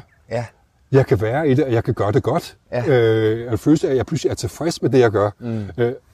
Og i virkeligheden, fordi at det ikke er så anspændt vigtigt, og at det er noget, jeg skal for et eller andet, som jeg ikke helt ved, hvad er. Altså, men bare noget, jeg kan være i. Ja. I virkeligheden er det en proces, og ikke så meget et resultat. Nej, præcis. Det handler, og det er lidt den der med, at det her, mit liv, det er den proces, som jeg virkelig hele tiden har vil have, altså, og resultaterne kommer, og, altså, hvis de kommer, og resultaterne er der. Ja. Altså, det synes jeg faktisk er rigtig, rigtig smukt. At sige, jamen, altså, det er jo ikke et resultat, det er en proces. Kan du folde det lidt længere ud? Altså, hvad du mener med det? Ja. Din oplevelse af det? Ja, altså, det er jo, altså, det handler i virkeligheden om det der med, at jeg har hele tiden prøvet at kigge imod et resultat. Nu skal jeg også have den der rolle, eller nu skal jeg have den der ting, eller et eller andet. Noget, hvor jeg ligesom har prøvet at gå og håbe på, eller arbejde hen imod. Altså, og det kunne jeg så ikke engang finde ud af før i tiden, at arbejde hen imod det. Jeg kunne bare håbe på det, at tingene fandt dumpet ned i hovedet på mig. Men det skete aldrig. Og det jeg pludselig fandt ud af, det var jo, at det som jeg virkelig søgte efter, det er lige her. Altså det er jo svært til at forklare, men det handler om den der, men processen er i virkeligheden resultatet. At processen er den følelse af at være i live, er ikke på den anden side af porten, jeg går igennem. Jeg skal igennem en port for at finde det. Det er her. Altså, og det er jo svært at forklare, men det er en følelse. Nej. Det er en fornemmelse af, at jamen, jeg har ikke travlt. Nej. Jeg skal ikke nå noget. Alt det, jeg gør, det kan jeg nyde i det, jeg gør. Og føle, at jeg er nået hjem. Altså, i virkeligheden er det den der følelse, at følelse af, at jeg er der, hvor jeg skal være. Og den følelse har jeg i virkeligheden skabt mig lidt før i tiden, fordi jeg tænkte, så bliver jeg jo doven. Eller så kæmper jeg ikke for det, jeg vil opnå. Men tværtimod, så oplever jeg jo, at jeg er dobbelt så effektiv, når jeg kan nyde at være i det, jeg gør. Hvis det er det, man vil, altså den effektivitet, eller hvad man skal kalde det. Men i virkeligheden er det jo fordi, at jeg kan være nærværende og til stede i det. Men altså, jeg synes, det er super, super interessant og smukt, det du beskriver. Men når det ikke er et mål, men det er processen, og det er det at være i det, som er livet, kan man sige, som er det her med at føle sig livet. Men nogle gange skal man også have ligesom fundet en retning i livet, kan man sige, ikke? Jo. Det vil sige, at det er noget, det ligner et mål, hvis du forstår, mener ikke? Men ikke er det. Hvordan gør du det? Jamen, i virkeligheden så er retning, altså for mig har jeg fundet ud af, at der er en retning. Altså, jeg udvikler mig hele tiden, og bliver bedre til at være i verden. Og kan opleve, at jeg bliver bedre og bedre til at være til stede for de mennesker, jeg er sammen med, og for det, jeg laver. Og så retning er i virkeligheden, jeg kan se retning, fordi jeg kan se tilbage og se, jamen det er jo blevet bedre. Siden i går, siden forrige år. Så det handler, for mig handler det virkelig om, at den rejse, den er på, og der er en helt klar retning. Og i virkeligheden så handler det om, at jeg kan, hvad man kan sige, på min dødsleje, eller hvad nu jeg kan føle, at jeg har arbejdet på det. I virkeligheden er det det er livslære, eller bare en livsproces. Altså, det handler om det der med at blive bedre til at være til stede i livet. Og fordi det, jeg har oplevet, det er, at alle de der resultater, jeg drømte om, de kommer af sig selv. Fordi jeg bliver også bedre til at gribe mulighederne, når de er der. Altså fordi jeg har ikke fyldt op i mit eget hoved. Så på den måde, så sker der noget med, at mulighederne kommer. Og jeg kan også sige ja til de rigtige muligheder, og sige nej til de forkerte muligheder. Og det bliver jeg bedre til. Så på den måde kommer resultaterne også i langt højere grad, som jeg kunne have ønsket. Eller som jeg måske ikke havde ønsket, men som jeg kan se i virkeligheden er det rigtige. Så igen det der med, det er den der følelse af, at jeg bliver bedre og bedre til at finde det, som jeg vil kalde path of least resistance. Og det kan godt lyde som det, og det er bare den nemme vej. Det er der, hvor jeg læner mig tilbage, og det går nemt. Men det handler jo også om nogle gange, at det handler også om det der med at rettidig omhu. Det er også path of least resistance. Det vil sige også at gøre det er rigtig tidsnok til, at det bliver en udfordring senere. Fordi så er det ikke the path of least resistance. Så det er jo ikke den der, så det kan godt lyde som sådan, så læner jeg mig tilbage og flyder gennem livet. Men det handler virkelig om at blive bedre til at se, hvordan kan jeg få livet til at forme sig, eller hvordan kan jeg bare blive bedre til ikke at være i vejen for mig selv, og mine medmennesker. Ja. Og jeg hører da også, altså det du beskriver her, at det til sidst, det er jo ansvar. Ja, det er det. At man skal også være god til at tage ansvar for præcis. De ting, man har. Det er jo det der med at blive bedre til at være upfront, og det er jo en af de, det har vi ikke været rigtig inde på, men det er jo noget af det, som jeg i den grad ikke kunne finde ud af for tiden, som jeg er blevet bedre til, vil jeg sige, ikke? Til at sige, jamen det her, det er min. Altså, jeg er blevet god nok til at eje mine egne handlinger. Ja. Den kan jeg sagtens, men det der med nogle gange at være som jeg sagde, rettidig omhu, den har jeg skulle lære i den grad, og den er jeg også blevet bedre til. Ja. Og det er noget af det, jeg kan se, det er jo en del af processen også. Ja. Fantastisk. Altså, jeg synes virkelig, at her de sidste 10 minutter af vores samtale, synes jeg virkelig har været sådan meget brugbar og håndgribelig i forhold til, hvordan man lever det åndelige liv, kan man sige. Ikke? Altså virkelig godt. Vi nærmer os nu, vi nærmer os enden af vores samtale, og jeg har sådan 2-3 steder, jeg har lyst til at udforske lidt. Men inden vi når det til, kan man sige, er der nogle steder, som du gerne vil tage fat? En af de ting, som jeg kan se, der udfordrer meget jeg har udfordret meget i min rejse, det er det der med, at jeg vil, på et tidspunkt vil jeg jo rigtig gerne være den bedste. Da jeg ligesom havde lært begrebet om, som vi snakker om service og være noget for andre, så tror jeg har faldt over den anden grøft i virkeligheden. Så jeg oplevede på min kæreste på det tidspunkt, fordi jeg begyndte at blive nervøs for, at jeg ikke gjorde nok hele tiden. Så jeg i virkeligheden gik rundt og havde dårlig samvittighed konstant over, om jeg nu gjorde nok, og om jeg nu var nok til stede, og om jeg nu i virkeligheden var nok det, som jeg jo havde hørt, jeg skulle være.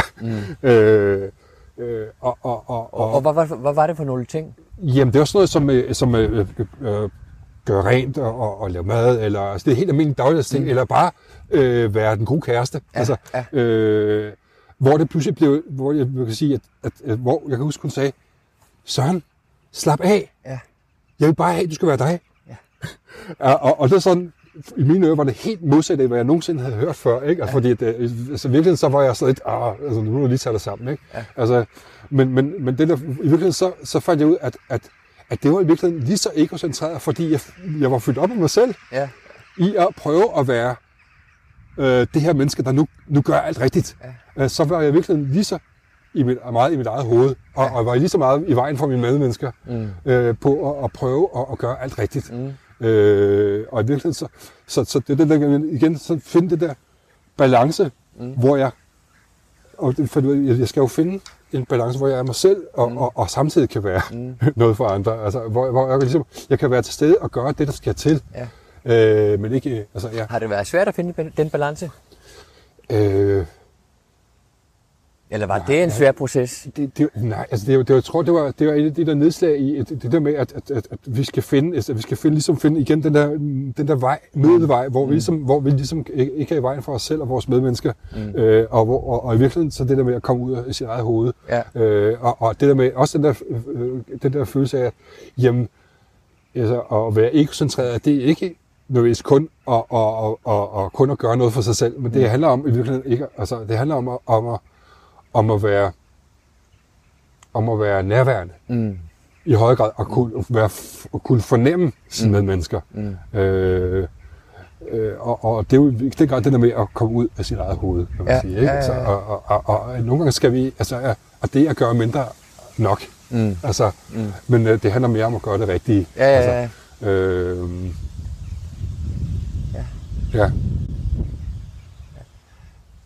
Du har jo 2 døtre. Ja.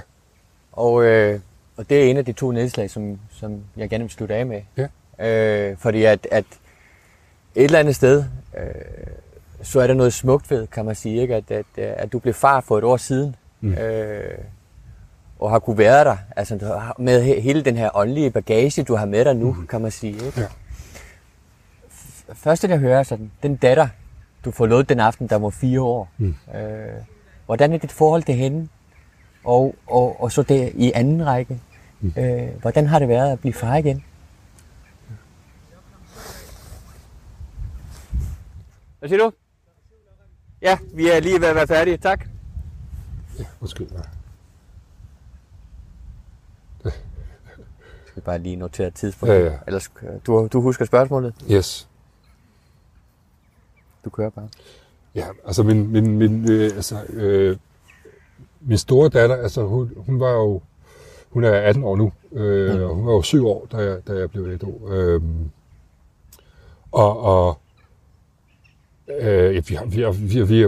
Vi er meget tætte. Altså som sagt, så jeg havde hende jo faktisk 50-50 allerede dengang. Så, og det jeg kan se, det er, at hun har ikke haft mangel på kærlighed. Jeg har som sagt jo ikke været 100% til stede så meget, som jeg ville, og jeg har lavet nogle ting, som jeg jo den grad fortryder. Det lader ikke til, at hun er blevet meget mærket af det, nej. Heldigvis. Ja. Og er en fantastisk selvstændig menneske nu, som der kører sit eget liv på mange måder. Men det, som du lidt kommer ind på, det er jo det der med, at nu har jeg fået en ny datter 18 år efter.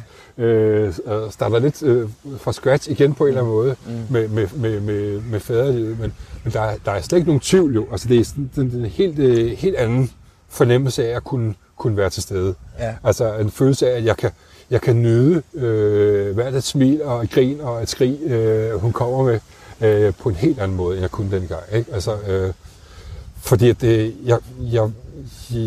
jeg tror ikke, hun har været i tvivl. Min ældste datter, at jeg elsker hende, men jeg har været jo meget fyldt op af mig selv. Altså, man kan sige, det er jo både ungdom selvfølgelig, og versus at være lidt ældre. Det er jo sådan en naturlig udvikling, men så er der jo helt sikkert også den del, jeg behøver, jeg har ikke travlt. Jeg skal ikke noget. Altså, jeg skal ikke noget. Jeg er jo lige her. Ja. Og det kan jeg mærke, i forhold til at have et lille barn, så er det guld værd. Altså, det der følelse af, hun kan fornemme, at der er ro på, og tingene er, som de skal være. Hun fornemmer ikke noget stress, og det er sådan, det er en helt, altså jeg er så taknemmelig for at have den følelse af, at tingene er så lige præcis, som de skal være, og det går, som det skal. Og hun er fantastisk, og heldigvis et fantastisk kvikt og dejligt lille individ, som jeg kan nyde i fulde drag og være til stede for. Så det er,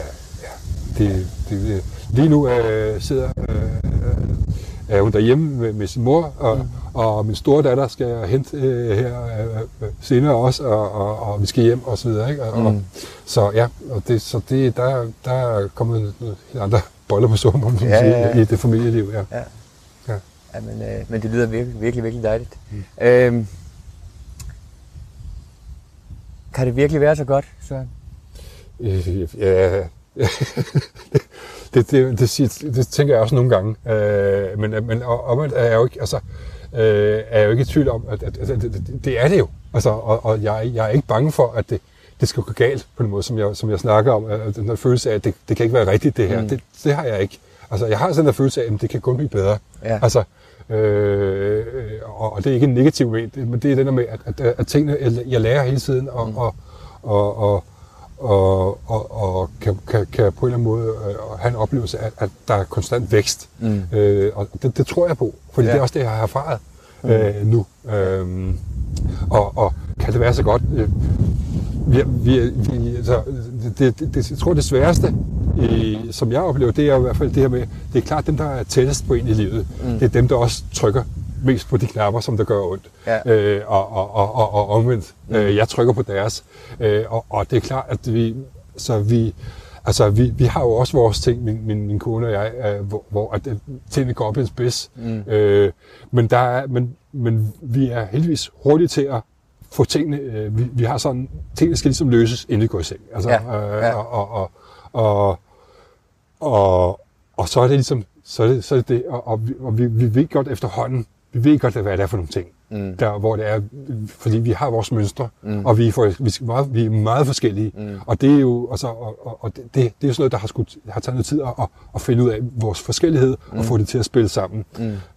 Og det arbejder vi stadig på, men vi er der, hvor vi efterhånden ved, hvad det er for nogle ting, og vi skal passe på med at tage for det som selvfølge. Fordi det er tit det, som jeg oplever, der er det største problem, det er, at man er den person, man er, og hun er den person, hun er, og så har man nogle gange en tendens til at se verden ud fra det perspektiv. Og der skal man nogle gange passe på med at se tingene som selvfølge, og hele tiden være opmærksom på den andens perspektiv. Ja. Og når man kan huske på det, så går det jo godt. Ja. Så det er jo det er de der processer, der hele tiden skal læres. Så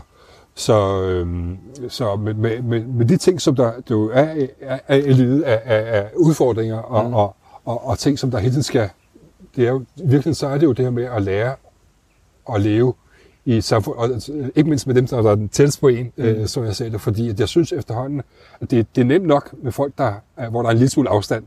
Dem kan sagtens være et ordentligt menneske overfor, og så videre. Altså, der behøver ikke at bruge så meget energi på at sætte sig ind i deres perspektiv, men når jeg er tæt på folk, så kræver det, at jeg bruger tid på at sætte mig ind i deres perspektiv, for at kunne være et ordentligt menneske sammen med dem. Ja. Og det er ikke givet. Nej. Nej. Så det er nogle af de ting, som der stadig arbejdes på. Ikke? Jo. Men i det store hele, så er det, så er det også en del af processen. Og det er også derfor, jeg sådan, når jeg lige, igen det der, man lige får trukket sig tilbage, så er tingene, som det skal være. Ja. Og det her, det er bare endnu en ting, som der skal, som jeg kan lære af. Ja, præcis. Ja. Så, altså, jamen altså, kan det være så godt? Ja, åbenbart. Ja.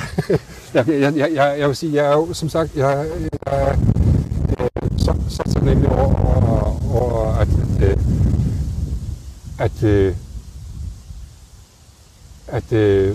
at jeg har opdaget, at livet ikke behøver at være så svært, så længe jeg prøver at gøre mit for at være en del af det, kan man sige, og give mit bedste til det. Ja. Og det synes jeg er et dejligt, håbefuldt sted at slutte. Ja. Jeg vil sige tusind tak, Søren, for at du mødtes med mig. Ja. Og nu må vi hellere finde et sted, hvor vi kan få lidt varme. Ja. Men tusind tak for, at du ville være med i et trin dybere. Og fortsat held og lykke på din vej. Hej igen, venner. Nu er det sidste ord for mig, inden I smutter videre. Allerførst, tak for at I lytter med. Og tak for al den positive feedback, I har taget jer tid til at skrive til mig. Det har virkelig været overvældende, men også rigtig motiverende at høre, at så mange af jer får man noget ud af at høre et trin dybere. Jeg har som altid brug for jeres hjælp for at udbrede kendskabet til podcasten. For det kan være svært, når hovedmålgruppen er folk i anonyme fællesskaber. I kan hjælpe mig ved for eksempel at dele podcasten i de relevante grupper, I tilhører på Facebook, fortælle om den til jeres møder, måske ikke under selve mødet, men før eller efter mødet. Følg et trin dybere på Facebook, eller abonner på podcasten der, hvor du hører dine podcast. Det vigtigste for mig er, at dem, som kan have glæde af at høre podcasten, ved, at den eksisterer. Til sidst, så modtager jeg gerne jeres feedback og gode råd eller tips til, hvem jeg skal tale med i podcasten. I kan sende en mail på hej@etrindybere.dk eller brug kontaktformulæren på hjemmesiden.